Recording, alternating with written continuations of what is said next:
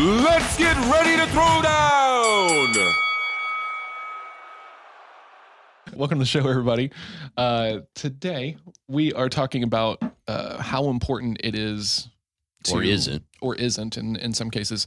How much connection do you need to the product you're selling? You know, do you need to be passionate about it? Do you need to see value in it? Or you know, are you like the merc, you know, the mercenary that you can come in and just sell anything as long as like there's good money behind it?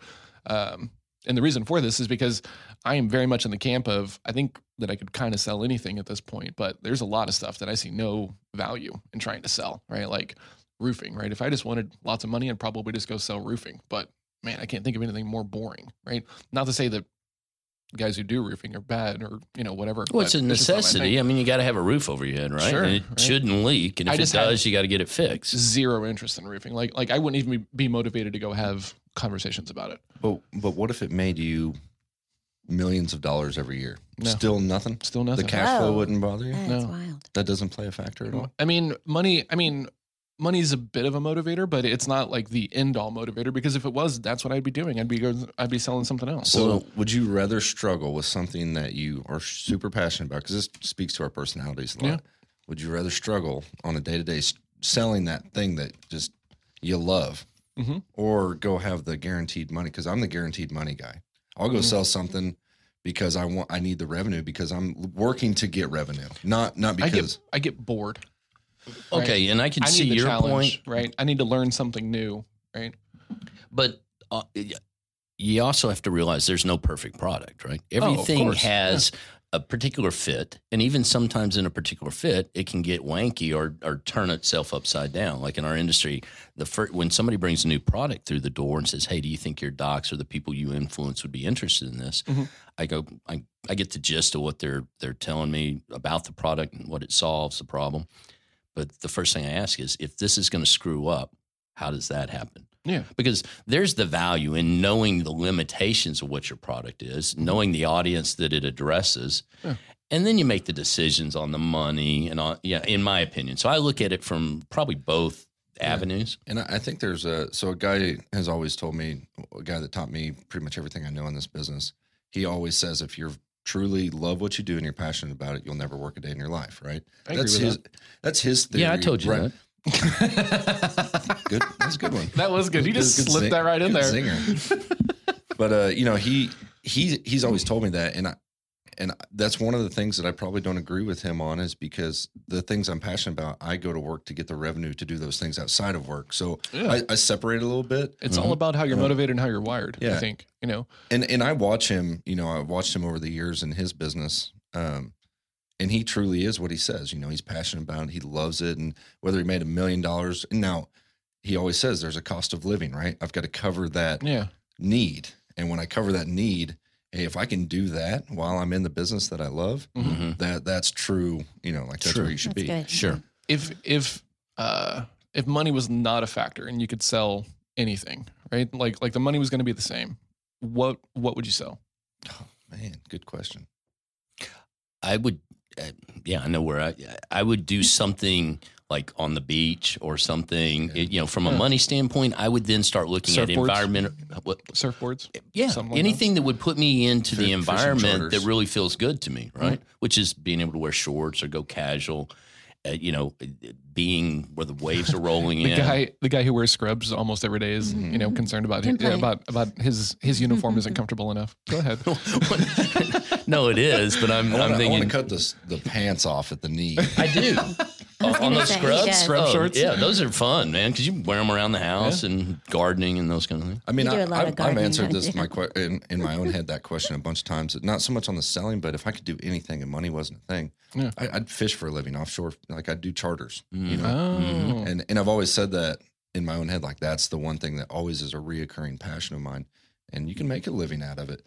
And I know a guy who does it actually in Florida. I grew up with. That brings I'm 56, and so I'm thinking, okay, I'm hoping to be done here in the next 5 years or so. So I'm looking at, I don't want to be completely done, but I want to back away from where I'm at and looking at Costa Rica or some of these what can I sink some money, because I like the interest of business, right? Yeah. And tinkering with business and there's where I'm taking my interests. Not that I don't like what I'm doing. It's just labor intensive, a lot of hours that I don't want to put in. So there are other reasons. I like it, but it comes at a cost, and it's usually a time, because now time is more important than money is to me. So, Nan, I'm curious for you as the S, like how important is it that you are interested, you see value in the thing that you're selling, right? Because you've been in healthcare for a very long time, right? Like, do you ever get like antsy about like, hey, maybe I should be selling something else or in another industry or anything else? Or do you funny that you said that. Right now, I'm getting my insurance. I want to become an insurance agent, a realtor. I just want to. So I'm started the process only to if something fails, then I want to have something to go back on. And I'm not crazy about insurance, but I can see, even in my job currently, how insurance knowledge is very important. So I don't want to ever do something that isn't advantageous to others. Of course, that's the S in me, I guess. But I think knowledge, stretching yourself is really important. Something you said, I just think it's really important not to just be, like the roofing thing. That is completely surprising to me that you would have that opinion. But I mean, everyone's different.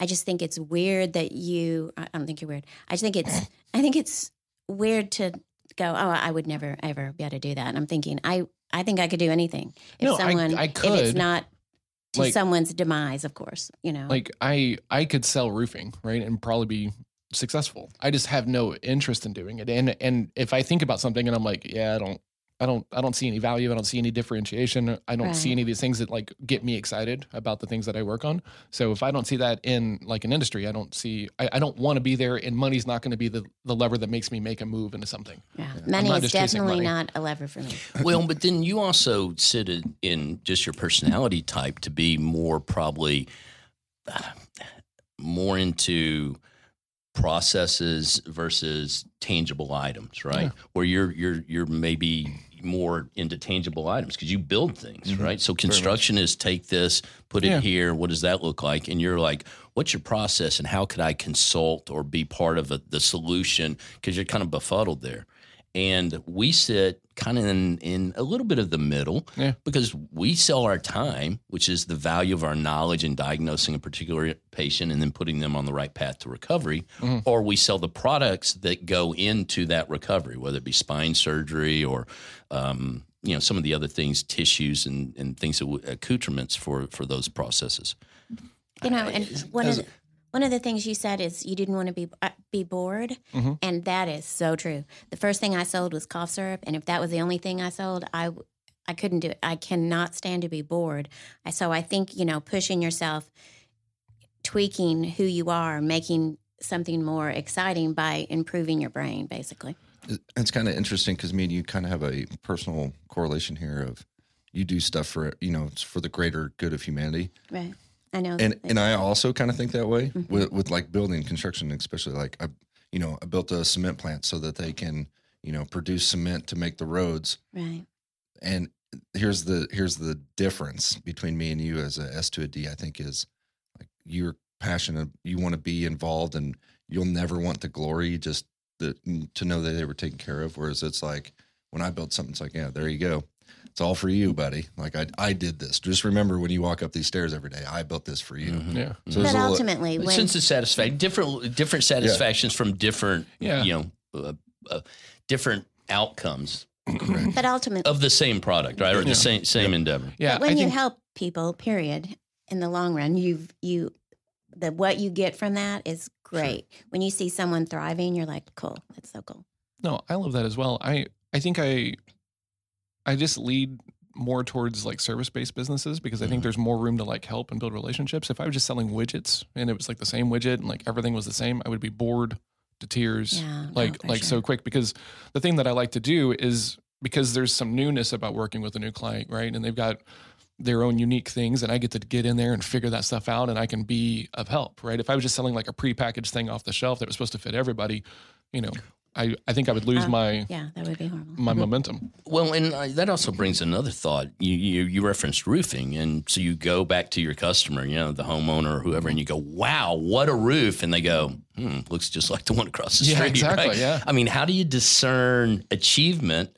It doesn't leak, but I've had roofs replaced, and I'm like, a little messy. Glad I'm not up on the ladder, hot outside, all of those things, and I'm appreciative of the people doing it. But once it's on, I either like the color or I might have missed the color. I've done that on a roof before, changed the dynamic. And I'm like, I wish I hadn't done that, but I got to pick it. So my level of satisfaction passes really quickly. Yeah. Right? I agree with that. Versus, say somebody paints something for me, right? Or I see, and I walk in, I'm like, wow, man, I really love that painting. A little different maybe. I don't know. If you can show where you build this building and it's unique, it's different, and so you see what I'm saying? A little more artistry than maybe just laying down roofing. But like the novelty of anything wears off, right? Like, I mean, I'm sure whenever you guys complete a project, you guys are ramped up and the client is ramped up, and then 6 months later, it's like, oh, okay, cool, this is just HQ. Agreed. And at the same time, like my personality swings to seeing all the bad of that project the entire time, every time I drive by it. So I never see the success. Yeah. Whoa, that's interesting. Well, he's task oriented, right? But do you think that makes you push harder for perfection or closer to a better product? Absolutely. And then the next time it's like, well, we did this, whereas some people like, hey, for example, my sales team is, filled with eyes, right? Mm-hmm. And they're always like, look, we've built 50 of these, 40-story buildings in the past 20 years. And look, these are awesome buildings. Check out the pictures of this building. Check out this. And I'm like, well, that pipe's crooked. I can see the framing of the wall. You should have done this better. Mm-hmm. Like I see all the negative sides of it, but they're both necessary. Both outlooks are necessary, right? For the next one. Yeah. So it's like, you do need to stay positive that we can do this, but we can do this better. I'm always in that realm. I have a question for you. How much of that is because you're like a maker yourself, right? You're a woodworker and everything else. So do you think that you're more critical in those instances? Because I think that some of these could be like, yep, I built that building and it's awesome because I was part of it. Yeah. Let's move on to the next one. And they don't sweat those details like you do. To the point of, roofing, once again, it's weird that we got on roofing, but you build this building and roofing is kind of like the last 1% of the whole project that, if it's either good or it's not. It either leaks or it doesn't, right? But it's necessary to make that a successful project. Sure. So when I'm walking on a roof, I look at it like, look, this is not what I do. I'm not interested in it. But hey, nice job, guys. Thanks. Now get the hell off my roof so I can do some real construction in my head. Oh, really? Yeah, so there's a snobbery in construction? Sure, absolutely. Okay, so who's the highest on the food chain? Oh, pipe fitters. Well, Clint the pipe fitter, because that's where you started, right? Mm-hmm. So that's why you think that? Yeah. So is that a true, or is that just your bias? It's true. God, we're getting nowhere. Go ahead, John. You were expecting nowhere. Like any other answer other than that? You were. Well, I was an electrician when I was in the Navy, and I kind of feel like that's the higher end of the thinking man who's in construction. Oh, good God, plug the wire in. Jesus, it's not that that is. It's red, black, white, or green. Yeah, exactly. That's why I was an electrician. So I'm thinking it really must be the foundation, because if you have a jacked up foundation, the whole thing's. Hey, I got a lot of respect for those guys. The civil guys, absolutely. The things they can do, these roadways that they build out here. Yeah. To go through these, like where I grew up in the Midwest, the cloverleaf style interchanges, and then to see what they've done in DFW or Houston crazy. with the 42 bridges cutting in. That's crazy. I mean, that is absolutely an awesome flow of traffic and the way they can build those, it's crazy to me, right? So there is a huge, like, because everybody's passionate about what they do in construction, you have that, I think I'm better. But you just put, it's a whole competition, you push each other. Well, it's just, we got an Army guy, a Navy guy, and a Marine guy, right? And, depending upon when you talk to us, we probably had a little bit of ego around our branch of service, right? No, not me, never. Yeah, no. Definitely. I like the Marines though that I was around. Well, I mean, the utility of God bless our Marines. They're like one-dimensional, run with scissors kind of attitude. I've got this, right? So we have a listener right now that is about to accept a job selling widgets. How would you like to help them be inspired?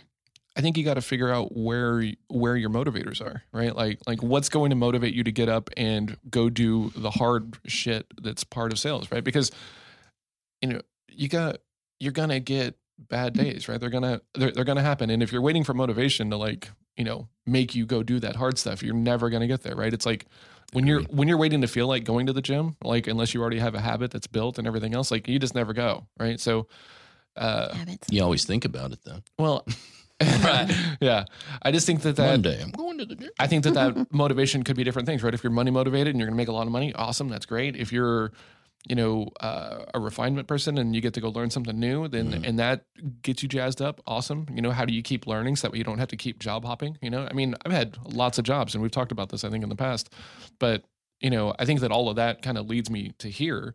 But now that I'm doing this thing and every client's a little bit different, I have that newness all the time, so I don't ever really get bored. But there's a nice key component to what we do in sales. It's universal, right? That everybody needs some kind of, we're primarily, whether you're in healthcare, whether you're in construction, IT, process oriented, if you can sell through a process, then you can pick and choose whether you want to be in real estate and work really hard on the weekends and have the week free. Right. So you can build the lifestyle that you want to live. And if you say, hey, I really don't want to work super hard at $50,000, $60,000 a year because all my major assets have been acquired, I'm in the twilight of my years, use the skill set that you have and then pick the lifestyle that you want to live. That's the best of both worlds, in my opinion. Do you think that, this is slightly off topic, but I'm curious, do you think that turning your passion into a business is a bad idea?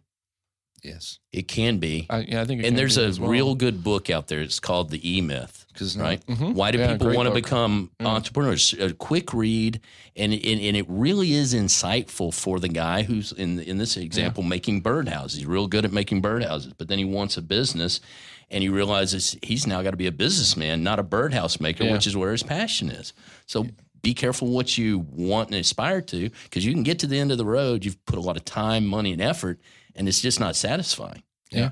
I feel like everybody that I know that's ever tried to start a business around a passion, it always has ended up in ultimate failure, because now you don't have your passion more because it comes work. Right. And then if it fails, now you hate your own passion. Yeah. And you're lost. Right? And you usually sink your teeth in so hard because it's passion. You go down with the ship instead of saying, I'm declaring bankruptcy. I'm getting rid of this. And you probably drag a lot of people with you. It's not just you. Well, or you have to have some hard conversations. Hey, I didn't get this done. And it's you're somebody that came on board because they felt your passion, but you just didn't manage appropriately. Mm-hmm. And then you ran out of money. And again, banks only like you when you have money, bitches.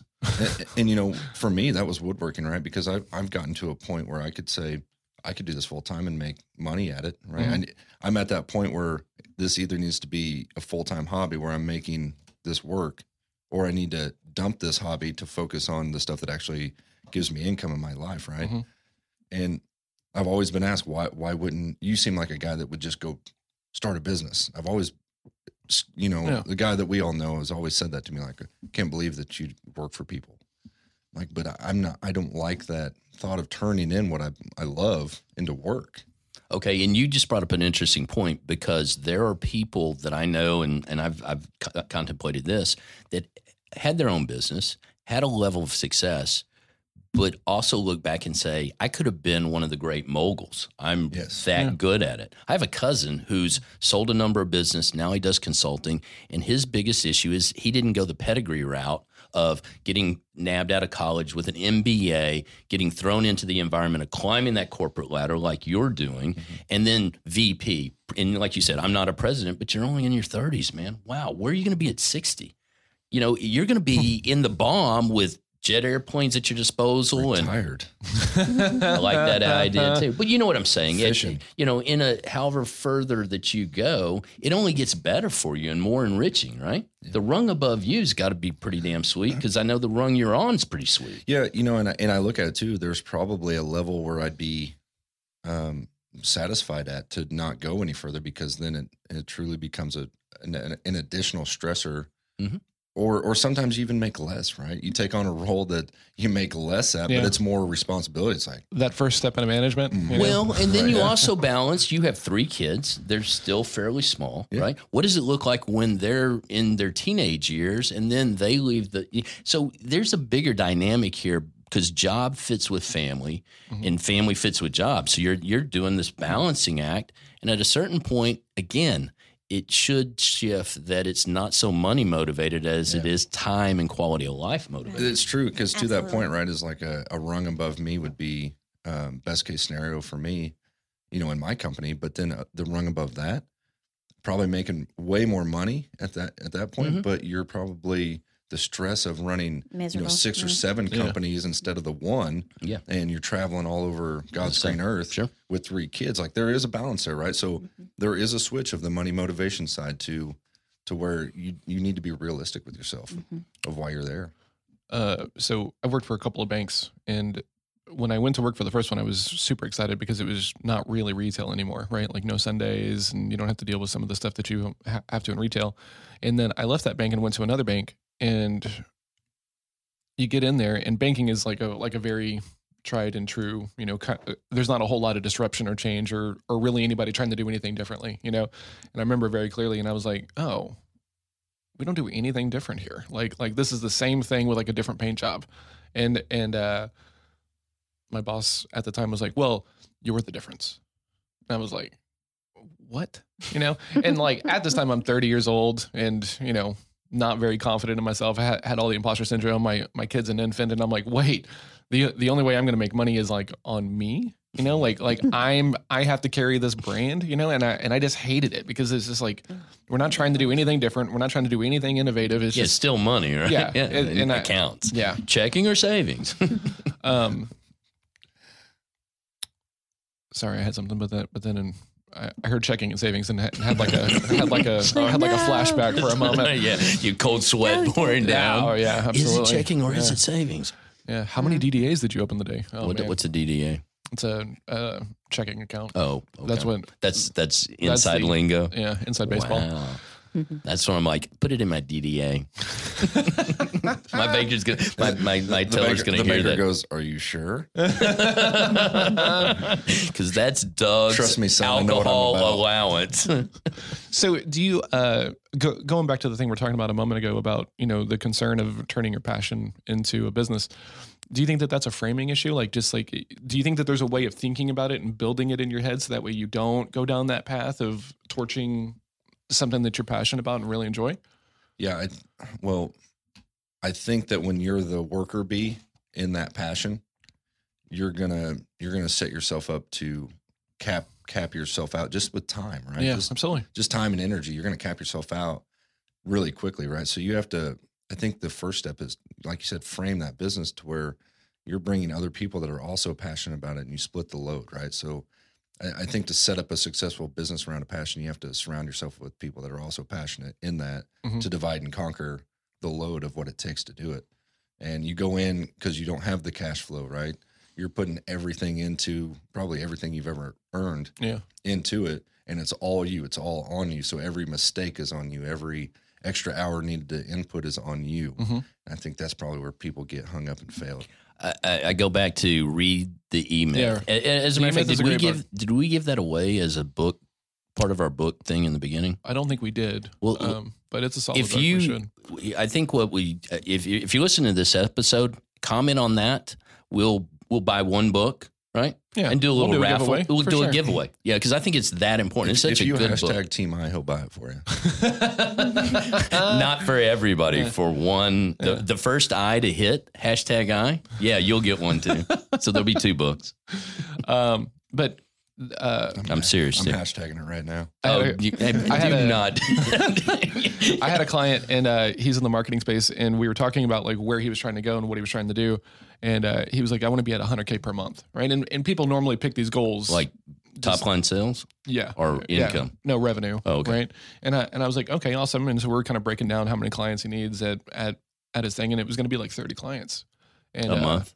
Reoccurring 30 or just get to 30 and you can generate 100K? Just recurring. Okay. Right. Because it's a service-based business. Right. So there's quote unquote mailbox money. It's right. Once really you got a contract, it's recurring. They just stay there. You got to perform, but as long as you do your job, they'll stick around. And so I was like, okay, so we're talking about you're going to have 30 clients that you're working for. And he's like, yeah. And he's getting super excited. And I said, hey, I have a question for you. And he goes, okay. And I said, how important is it that you get to do the creative aspect of this? Like writing, subject lines and writing copy and everything else. And he's like, man, I love that stuff. It really gets me excited. And I was like, look, if you have 30 clients, you're not doing any of that anymore, unless you replace yourself as, the CEO, which some people do because they figure out that like, hey, I'm a good founder, but I'm not a good CEO. And like, I just want to work. And he was like, oh, I said, yeah, you're managing people that are doing that at that kind of scale. You don't get, unless you're very diligent about carving out that time, you're not doing that stuff anymore. And he was like, oh. Yourself. Just like Clint was talking about the last episode. Yeah. So. Yeah, I think every company I've worked for in construction has all started with one guy and a truck with tools, and he's really solid. The company you work for now. That's Absolutely, how it started. Yeah. Oh, really? That's interesting. Yeah. I mean, you're talking about, I get a little bit of money. I buy my competition. Now I'm this big, and now we can buy other competition, and that's the company I work for. That's what they do every day. Yeah. The first company I ever worked for in construction literally started with one guy in a truck. And he worked for another company and said, I can do this on my own, which, many of us all do break off and do that. But eventually you've got to realize that, okay, now I have a company. I can't be out here every day because who's running payroll? Who's running this kind of stuff? So you just brought up an interesting point. So part of this, passion, love for what you do,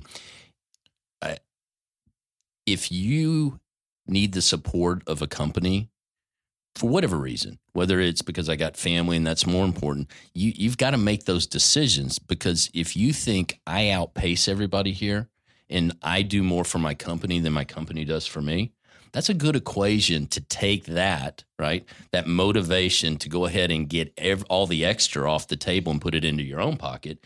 That then makes it worth the effort, because there is a lot of effort to go out on your own. Sure. Yeah. And it's not a good fit and for don't everybody. Fool yourself if you're not good enough to do that. I'm sorry. Those are some harsh words. Yeah, because every company that gets to like a level to where like you're buying up your competition and growing and everything else, there's 15 other people that try it and fail miserably because they don't balance their time. Or they weren't good enough at what they do. They had false bravado. They thought I think you can be really, really good at what you do and still fail.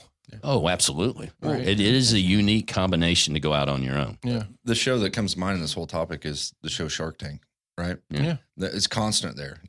Because one of the things that I love about, I think they call him Mr. Wonderful. Is that his name? I can't remember his name. I don't remember his name in real life. But anyway, in that show, he's constantly like, just sell me your business. I'll give you a check for $1 million. Just sell it to me and I'll give you royalties, right? He loves to make those deals. And I'm on the couch screaming, do it, because if you don't take this deal, you're going to ride this to maybe you'll come out successful, but you're a small percentage, right? Yeah. So take this and run with it, and then take that money and do it again, right? I was about to say, you never go wrong. Well, you can go wrong, but if you're taking profit and you created that, you can do what you said. Then you got to sit out maybe for a year. Sure. You got to move the distance that you need to move. But these serial entrepreneurs, that's part of their genre. They're not there for the long run. They're there to develop and then turn it over to somebody else that's going to scale it up or take it to the next level. To the whole point of that show, like why those guys are there is because they just constantly fill market needs, right? They're not attached to these businesses. Yeah, they're passionate about them. And they like to see success. Right. Yeah, I mean, they're passionate about the success and the money that comes off of it, but whether you're selling widgets anything. Or shoestrings or the new widget, but they do stay in certain genres, which is good because you want to do something you know something about, because then you know how to value it. Because of the experience that they have, they know that they're going to be successful, which they get in fulfillment and enjoyment off of. So, and I like that too. I mean, I have a little bit of that in me. Yeah. So to the point of, do you turn your passion into a business? I would say to start a business, if I were to start a business, it would be because the market needs the business at the time. That would be the only way that I would jump in and be an everybody needs good wooden furniture. So why aren't you jumping ship and doing it? Because the market isn't that needy for it. There's a lot of guys doing that. Yeah. There's a lot of mom and pop kind of scenarios. Okay. Yeah. So if we came up with a new widget today and it's never been invented. That's where I would jump in because you see what I mean? But I still go back to, I love sales. I mean, I like the engagement. I know Nan does. I mean, you speak to that. I mean, do you like what you do? You like sales. What is the reason you like sales? I like the engagement. I like the challenge. I like the fact, I mean, I don't like getting the door slammed in my face, but you know it's going to happen. And it actually, it amps you up. You're like, you know, that's. I think it's the role that has the opportunity to give you the most change in your routine, right? And because, you know, you could be in the office, you can be knocking out emails and follow-ups and like, you know, managing all that stuff, or you can get out there on the street, you can call, you can do, you know, your networking coffees or whatever those behaviors are, but it can change from day to day, right? So if you're a person who gets bored fairly easily, like mix up the process a little bit, you know, like change up the prospecting, you know, whatever that looks like. And you can take that process and change it. You know, you're not locked in because you're doing phone sales for AT&T, say, or you know, one of the big telecoms. You know, that's kind of like sit in a cubicle, but maybe that feels good to people who are successful in that arena. But with the same skill set, you can go sell Mercedes-Benz or a high-end car or a used car. There's more money in that than there is the high-end stuff. You see what I'm saying? You can take that endeavor into your passion because you now have the process. And so you build the best case scenario for yourself. I don't know that I've ever said this on here or not, but I'll be really honest with you that I got into sales because I felt like it was the quickest way to the top of a corporate ladder. Sales or money managing, right? Interesting. Like that operations guy has he's probably got a lot of people in front of him, right? Because there's more operating people than, you know, the other side of the house usually, you know, otherwise you're a really top heavy company that, you know, you need to take a look at anyway. But the point of it is if you're like in my business, if you're a welder, man, the rungs that you have to climb. Yeah, to be the foreman or the lead. And then you go into management. And that's a long game. Yeah. So if I started at the bottom, became a pretty decent pipe fitter, did those other little jobs for a little bit, but then took a right turn exit out of it and got into sales, which eventually led to management. So now, you know, there's guys that I worked with 7 or 8 years ago, nothing against them. It just that's not the path they wanted to be on. It was the path I wanted to be on. But the opportunities that I have in front of me versus they're still maybe welding in the field to, you know, right now, most of them probably are. That was attractive to me. And that's why I took that right turn into sales. If you're good at sales, and you continue to challenge yourself, you will always have a job. I mean, it is just one of those. If you're willing to face the challenges of sales and get good at that, like you said, you can be a pipe fitter. You can come from raising kids into pharmaceutical. I mean, that door is always capable of being opened if you have the desire and the want to learn a skill set that's repeatable and monetizable. Yeah.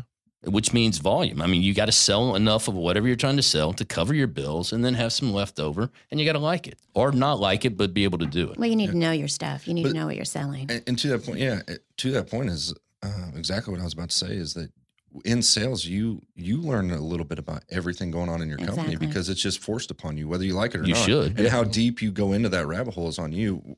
Probably for most of us, especially me and you, John, we dive off and want to know every aspect of every little thing, right? So what's more attractive when there is a CEO position opened up? Who do you want there? Do you want the guy that knows one avenue in the company? Or do you want the, you know, for myself, that was what in my head, it's like, I want the field knowledge. I want the technical knowledge. I want the sales knowledge. I want the finance knowledge. Like, so I'm trying to gain all those and sales is a great avenue for that if you're trying to do. Well, because you get to interact with all those different departments. Absolutely. Where if you're just out in the field, like you said, you're the pipe fitter or you're the part of it. Both great livings. It's got to be what you want to do. But at the end of the day, your utility to the overall company is not. It's there. Don't get me wrong. But if I know the CFO, because I've had to go talk budgets with him, right? And I know the welder that's out there in the field because I've had to go inspect his work or tell him to change something. You're spanning the gap from the ivory tower down to the man on the street. That's a great place to be. And to speak to you, you're more of a candidate to move through that company and move to the top because you're connecting all the dots. Yeah. I mean that's. But to that point, that's why I got in sales. Like, Nan, you say you're passionate about it, right? And I get that, you know, because I like what I do, but that's not the reason I'm in it. You know, I don't go to work every day because I love to just go out and sell something. That's part of it, but it's not all of it. I just love to hit numbers. I think it's really a challenge. It's like a game every day, and I just love that. You know, to me, that's exciting. Not just going. I remember my boss used to, not this boss, but my boss used to go, "Oh my gosh, do you know how much you're going to?" And I was like, "I want to know the numbers." That was just way more important to me. Sure. So, and we all have different motivators while we're here. Exactly. Sure. Yeah.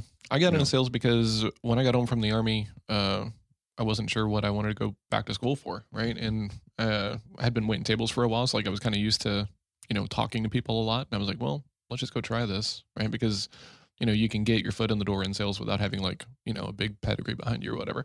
And then I got in there, and I remember very, very clearly getting hired at T-Mobile first time, like a real like full-on sales role. And this guy who I'm still friends with, we chat all the time. He was like, "Man, you're going to crush. Like, you're going to make so much money in this role." And I was kind of like, "Yeah, okay, whatever." It's like a retail mall location, how much money am I really going to make? Right. And so then I'm 25 years old and making like 75K, which is like, wow. Yeah. I mean, it was pretty sweet. If I can't really speak to it now because I'm not in that world, but like back then, like wireless sales was the jam, right? Because I can see that. It was just, phones were, churning pretty quickly. Right. And everybody wants a new one every 2 years, and then accessories on top of that, and our producer, Paul, me and him worked in the same company, right? Oh, and so I forgot that. Yeah. We talked about this at length, I mean, and then in 2010, what year was that? I remember 2008, I go to work for AT&T, like right as they're about to launch the iPhone 3G. And it was madhouse. Like, you couldn't get them sold fast enough. Yeah. Well, and then Apple does a really good job of like shorting the supply. So that way everyone's talking about, driving the bus. The lines are so long to get an iPhone and everything else. I remember that. They'd camp out. They had those long barriers and, you're sitting behind a camping iPhone launch day. I was working at an AT&T location, and we all had to work 12-hour shifts, right? Like, they're like, "We're bringing in lunch. You guys cannot leave. If you need a bathroom break, we got people on reserve." I mean, it was crazy. I probably did, I don't know, probably like 30 phones that day. Like, I mean, what's a normal day? May like 3 to 4 is like a pretty, as far as like customers go, of like actually, and then some people need 3 lines and some people want 2 and things like this. But it was just like, it was the smoothest day ever, right? And as a C, I loved it because I didn't have to go out. I didn't have to go greet anybody. It's just like, cool, you want the white one or the black one, and you want the 16 gig or the 32 gig. That's so funny. And do you want a case, like right? And it was just shooting fish in a barrel. Yeah, I mean, I've never been so happy to be an order taker, other than on that day, because it was just people lined up. It was insane. You brought up an interesting point. If you can get your pipeline stocked enough, deep, then you become an order taker, right? Yeah. And you then start looking at creative ways to build hype within your own sales community, your accounts. Yeah. Hey, look what's coming out. Drop in hints. Have you been having problems here? There's a whole culture to your evolution in sales. And it's similar in all, I think, in all aspects. Because when you first step, go ahead. I did that in this market in Dallas Fort Worth. Is that I came in knew nobody, right? I knew 0 companies to do business with, and it took me probably, I'll say a good 9 months to a year. Yeah, it takes a minute to develop that portfolio, and that portfolio was a very long list of people. And then about a year later of doing business, that shrunk to like 7 or 8 people. Didn't you go on the warpath to get rid of your bad clients? I did. Because you had that capability. How cool was that? So I built that portfolio to where I had good customers. And Don't call me. But I was literally saying, "I'm sorry, I'm not even going to talk to you about this project." What? What do you mean? Oh, you've always done this, and it's like, look, one, I don't have the capacity. Just being real, and 2, you get to throw facts out there, and man, what a great spot that is to be in. It's like, hey, I've never had a successful project with you. The ones that we have done, I didn't make any money, or we made little money. Yeah. And I have option B over here to go do this project. I'm taking option B. The conversations at that level to have with your own customers or potential customers, to tell them no because I'm have this going on. I mean, it's that's the power stroke right there. Well, not in a bad way, meaning like, I just have this capability, so I'm going to exercise it. Well, you thanks for created it, wanting to do business, but it's right. just it was created. Right. It's not just I mean, you given to built you. You've it. created it. Well, I remember very clearly. I was getting a little ahead of myself, and I had what I felt like was a decent pipeline. I had about 10 deals in there in various stages, and I'm super excited. This is you're talking about right now, or no? This is when I first got into the website business, and was working with my business partner, and so we had a coach, and he was like, okay, cool. Let's take a look at your pipeline, So I'm like, oh yeah, sure. Absolutely. Right. And I have my laptop, I pull it out, and he goes, okay, cool. You don't have enough in there. And I was like, no, like I got plenty in there. And he goes, no, you don't. Go get like 15 more.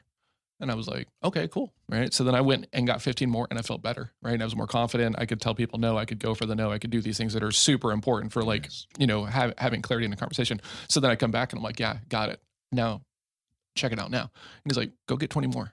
Right. And like for like 6 months, every time I saw him, he was like, yeah, it's not enough. It's not enough. And what's crazy is until you have like that deep of a pipeline, you don't understand like the value, the calm that like washes over you. Right. And I think you can hit a point to where you have so much in there that like anxiety starts to flare up because like you're concerned about like stuff falling through the cracks. Yeah, exactly. But that's a balancing act. But I was like on this path of like going and going and going and going and going. And so like at one point I had like 70 deals, and I was like, man, this is awesome. And I'm just disqualifying like a wizard, I'm just like, oh yeah, no, sorry, this ain't going to work. We're not the right people. Got to go. And, so if you are struggling with like standing your ground and all these things, like go get more stuff in your pipeline, like go prospect your ass off and get exactly. You knock on some more doors, like prospecting, however you go out and gain your clients. Don't reinvent the wheel. Just do more of what you need to be doing, and make sure you're on that clock working for yourself. Push. Absolutely. Yeah, I'm a little interested to hear, because what you just said is you live in a market where you can go get 60 more, right? Yeah. So there is some territorial stuff here too that we probably should talk about, because some of our people that follow us the most, and they actually use us in their sales meetings, and they talk about our podcast. And I know their business. They're in the middle of cornfields, right? Yeah. In banking in the Midwest, like there is just not that many opportunities. There's not that many customers. You're going to know everybody within a couple weeks in your business. So your pipeline is maybe 6 or 7 clients, right? And that's the best you can do. And you have to maximize all the potential out of that, right? And how do you, if you're a potential, hey, I need to grow, and somebody gives you, so that's the realistic expectations that you set for yourself, that I can only do this much because it's the market I live in, and you can't shoot for the moon, too quickly. Yeah. But in those industries, wouldn't you agree they've gotten innovative in online banking and being able to pick up the phone and say, "Hey, we're a little bit smaller, but you can your reach can be further," particularly in banking. Now, it doesn't work in every industry. But there's still a limitation there. Yeah. Right? And my thought too is that in that instance, I would tell all of them is grow the revenue side, grow the bottom line out of the business that you have, right? Sure. So you kind of maxed out your market on the sales side. Maybe it's 10 million a year. Now you need to look at the bottom line, and how do you get the customers, to help you grow your bottom line underneath that sales cap. That's one of the first questions I ask people is like, okay, of the clients that you have, right, and the deals that you've done, like, which one has been the most profitable for you? Like where do you kill it for your clients, and which ones like make you the most money? And then inevitably it's only like one or two, very, very specific things. It's like, okay, let's double down on this. Right. And let's cut all this chaff, right? Which is everything you talk about every time, you're talking about, cutting people out and working with the right kind of people. Yeah. But a lot of people are just, they're caught up in this paradigm of more, right? I just see more clients, and they don't ever look back at what they have. And a sales leader gets caught in that probably more than anybody, right? Yeah, the guy above, because everybody focuses on that. Well, I did 32 million, I did 42 the next year, I did 60 the next. Right? Those are good numbers, but if your bottom line didn't grow at the same level, absolutely, then what's the point, right? Because you're actually, in my book, you're actually losing. Yeah. And the company I worked at before, I would constantly beg them, let's take a growth break. Right. And as a CEO, and, people that are probably looking to get out in the next 10 years, They want that as high as they can. Well, or beholding to shareholders and other factors start to filter in. Making it look attractive so somebody else will buy you out. Or so you buy the stock, right? or acquisitions. Yep. Absolutely. So there's that level, right? But as a mid-level salesperson, I wanted them to quit telling me to grow 10% this year. No, 16's not our number this year. Let's grow 8 and grow our bottom line. Let's double our bottom line, right? Because to me, that's the important growth. So we were talking about passion, what you do. For me, that was a big passion of mine, was to be able to make more money on the same amount of sales. And I really invested in that. Yeah. Right. Sometimes when I'm talking to people, I say, what happened if you doubled your prices? Right. With like a lot of consultants and people that I work with around, the process generation. And they'll, well, if I double my prices, I'm going to lose some clients. Are you going to lose half your clients? Yeah. Well, no.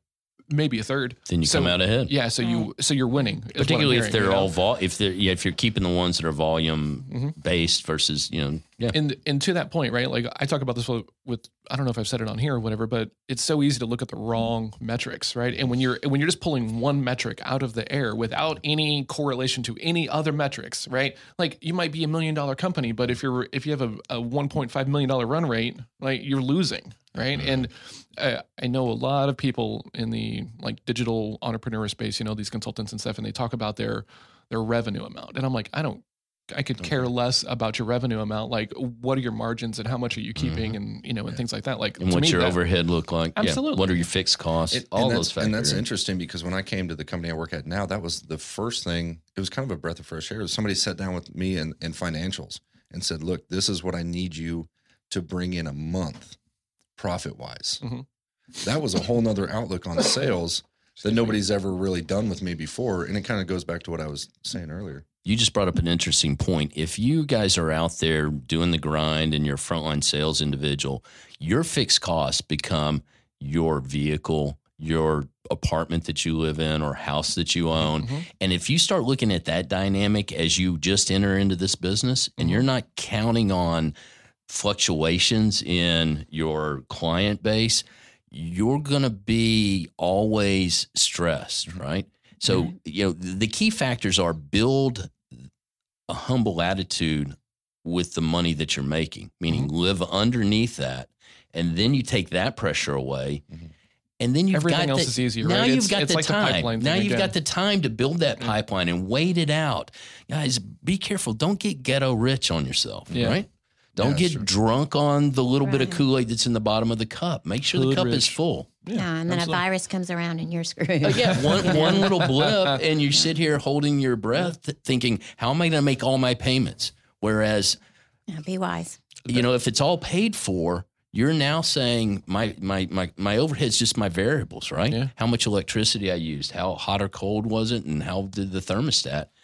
Water and food. I mean, I worked with a coach and we went through this process. Like, okay, what's your monthly nut, right? And how much do you need to make? And then what are the annual costs? And divide that by 12, and then divide that by 22 working days in a month or whatever. And it's like It's like when you get out of bed, you're already this far behind, right? Mm-hmm. And if that doesn't motivate you, then you're gonna struggle, right? Well, and what happens? You'd be amazed at the number of people that don't even know what those numbers are. Oh, man. And you're more in the genre of wanting to know. I tend to just go, well, okay, there's this much. So I know what my cushion is. Mm-hmm. So I'm at a point where I've got some variability. As long as there's this much money in the bank, I know I've got 6 months to a year where I could make it. Mm-hmm. Yeah.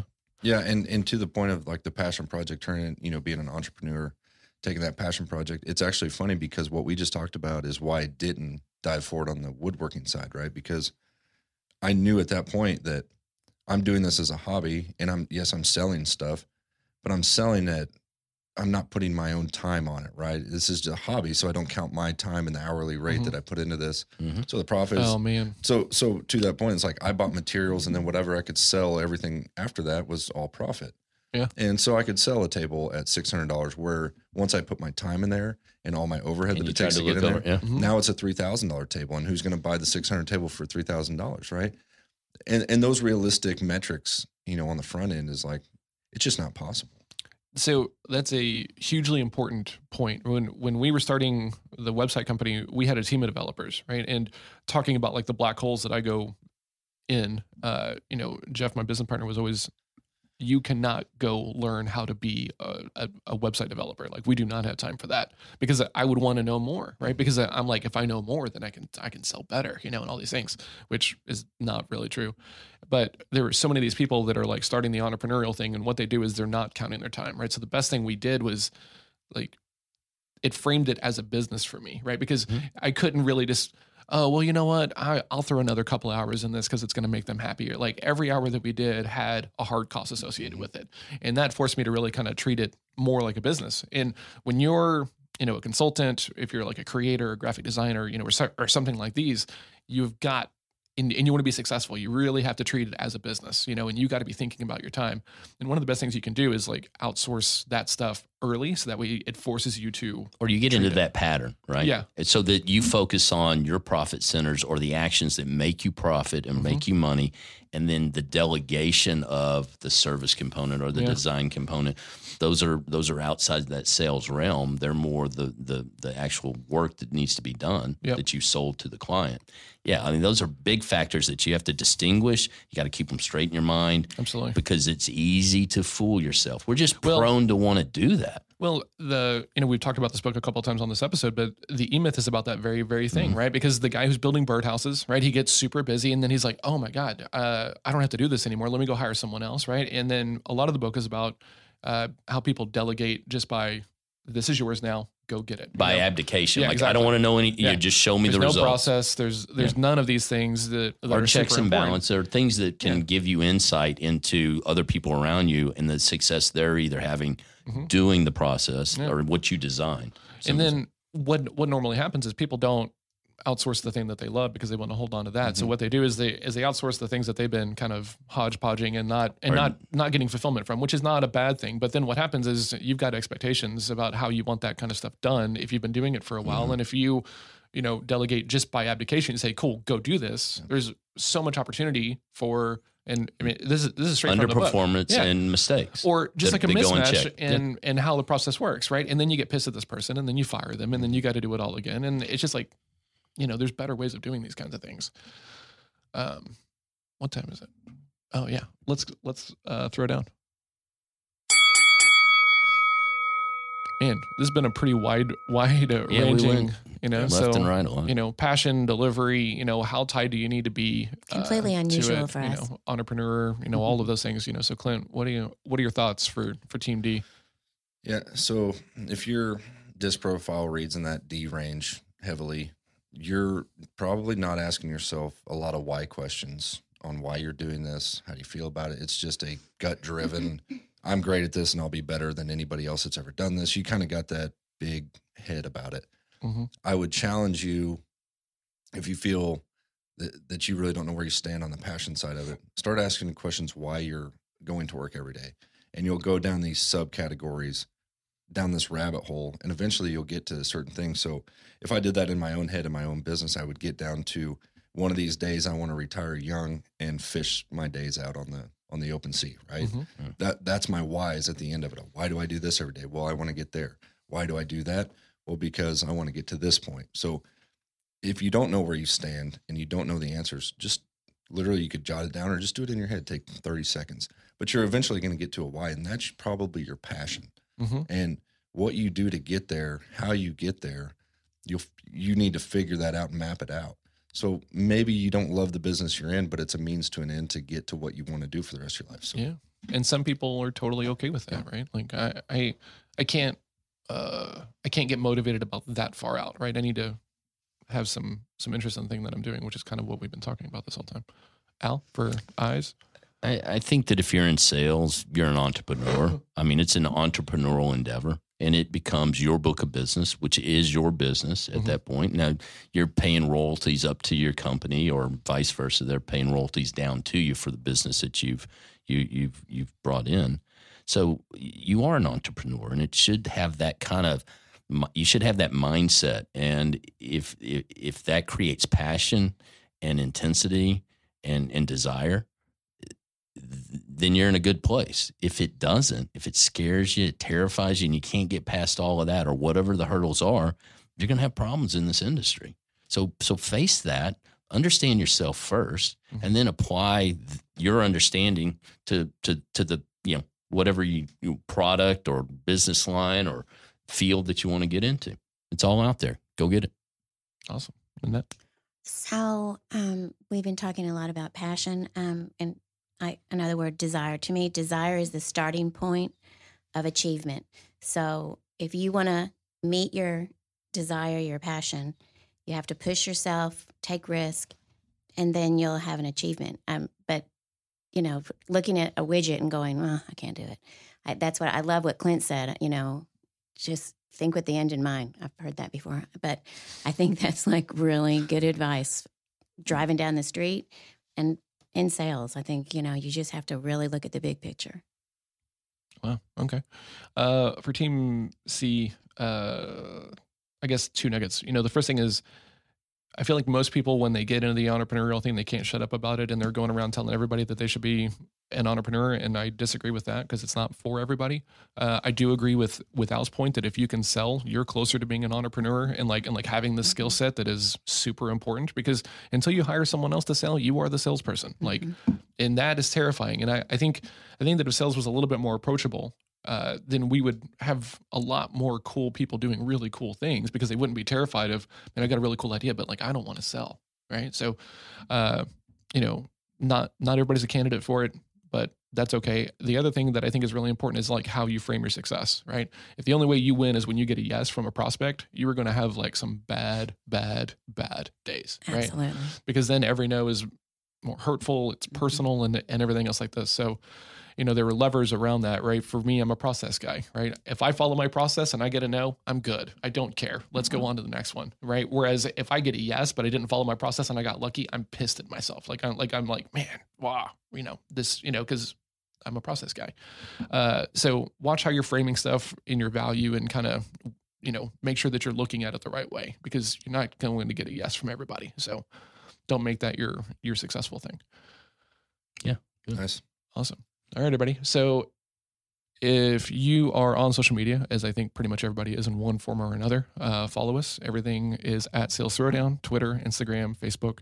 If you have not taken this assessment and you're not sure where you are, or if you're thinking about starting something and you're not sure in which one of these seats you sit, the assessment will help you tremendously. So if you want to take one and you want to take a real one and not one of the free ones, send us an email, assessments@salesthrowdown.com. What you got, Clint? On the social media side, we have been putting out, if you haven't checked us out on Instagram, we are putting out some videos of us kind of in our daily life. Outtakes, sure. Little struggles, little 1-minute videos of struggles that we're dealing with every day. Those are just important to comment on too, so we can get some feedback there. So check us out. And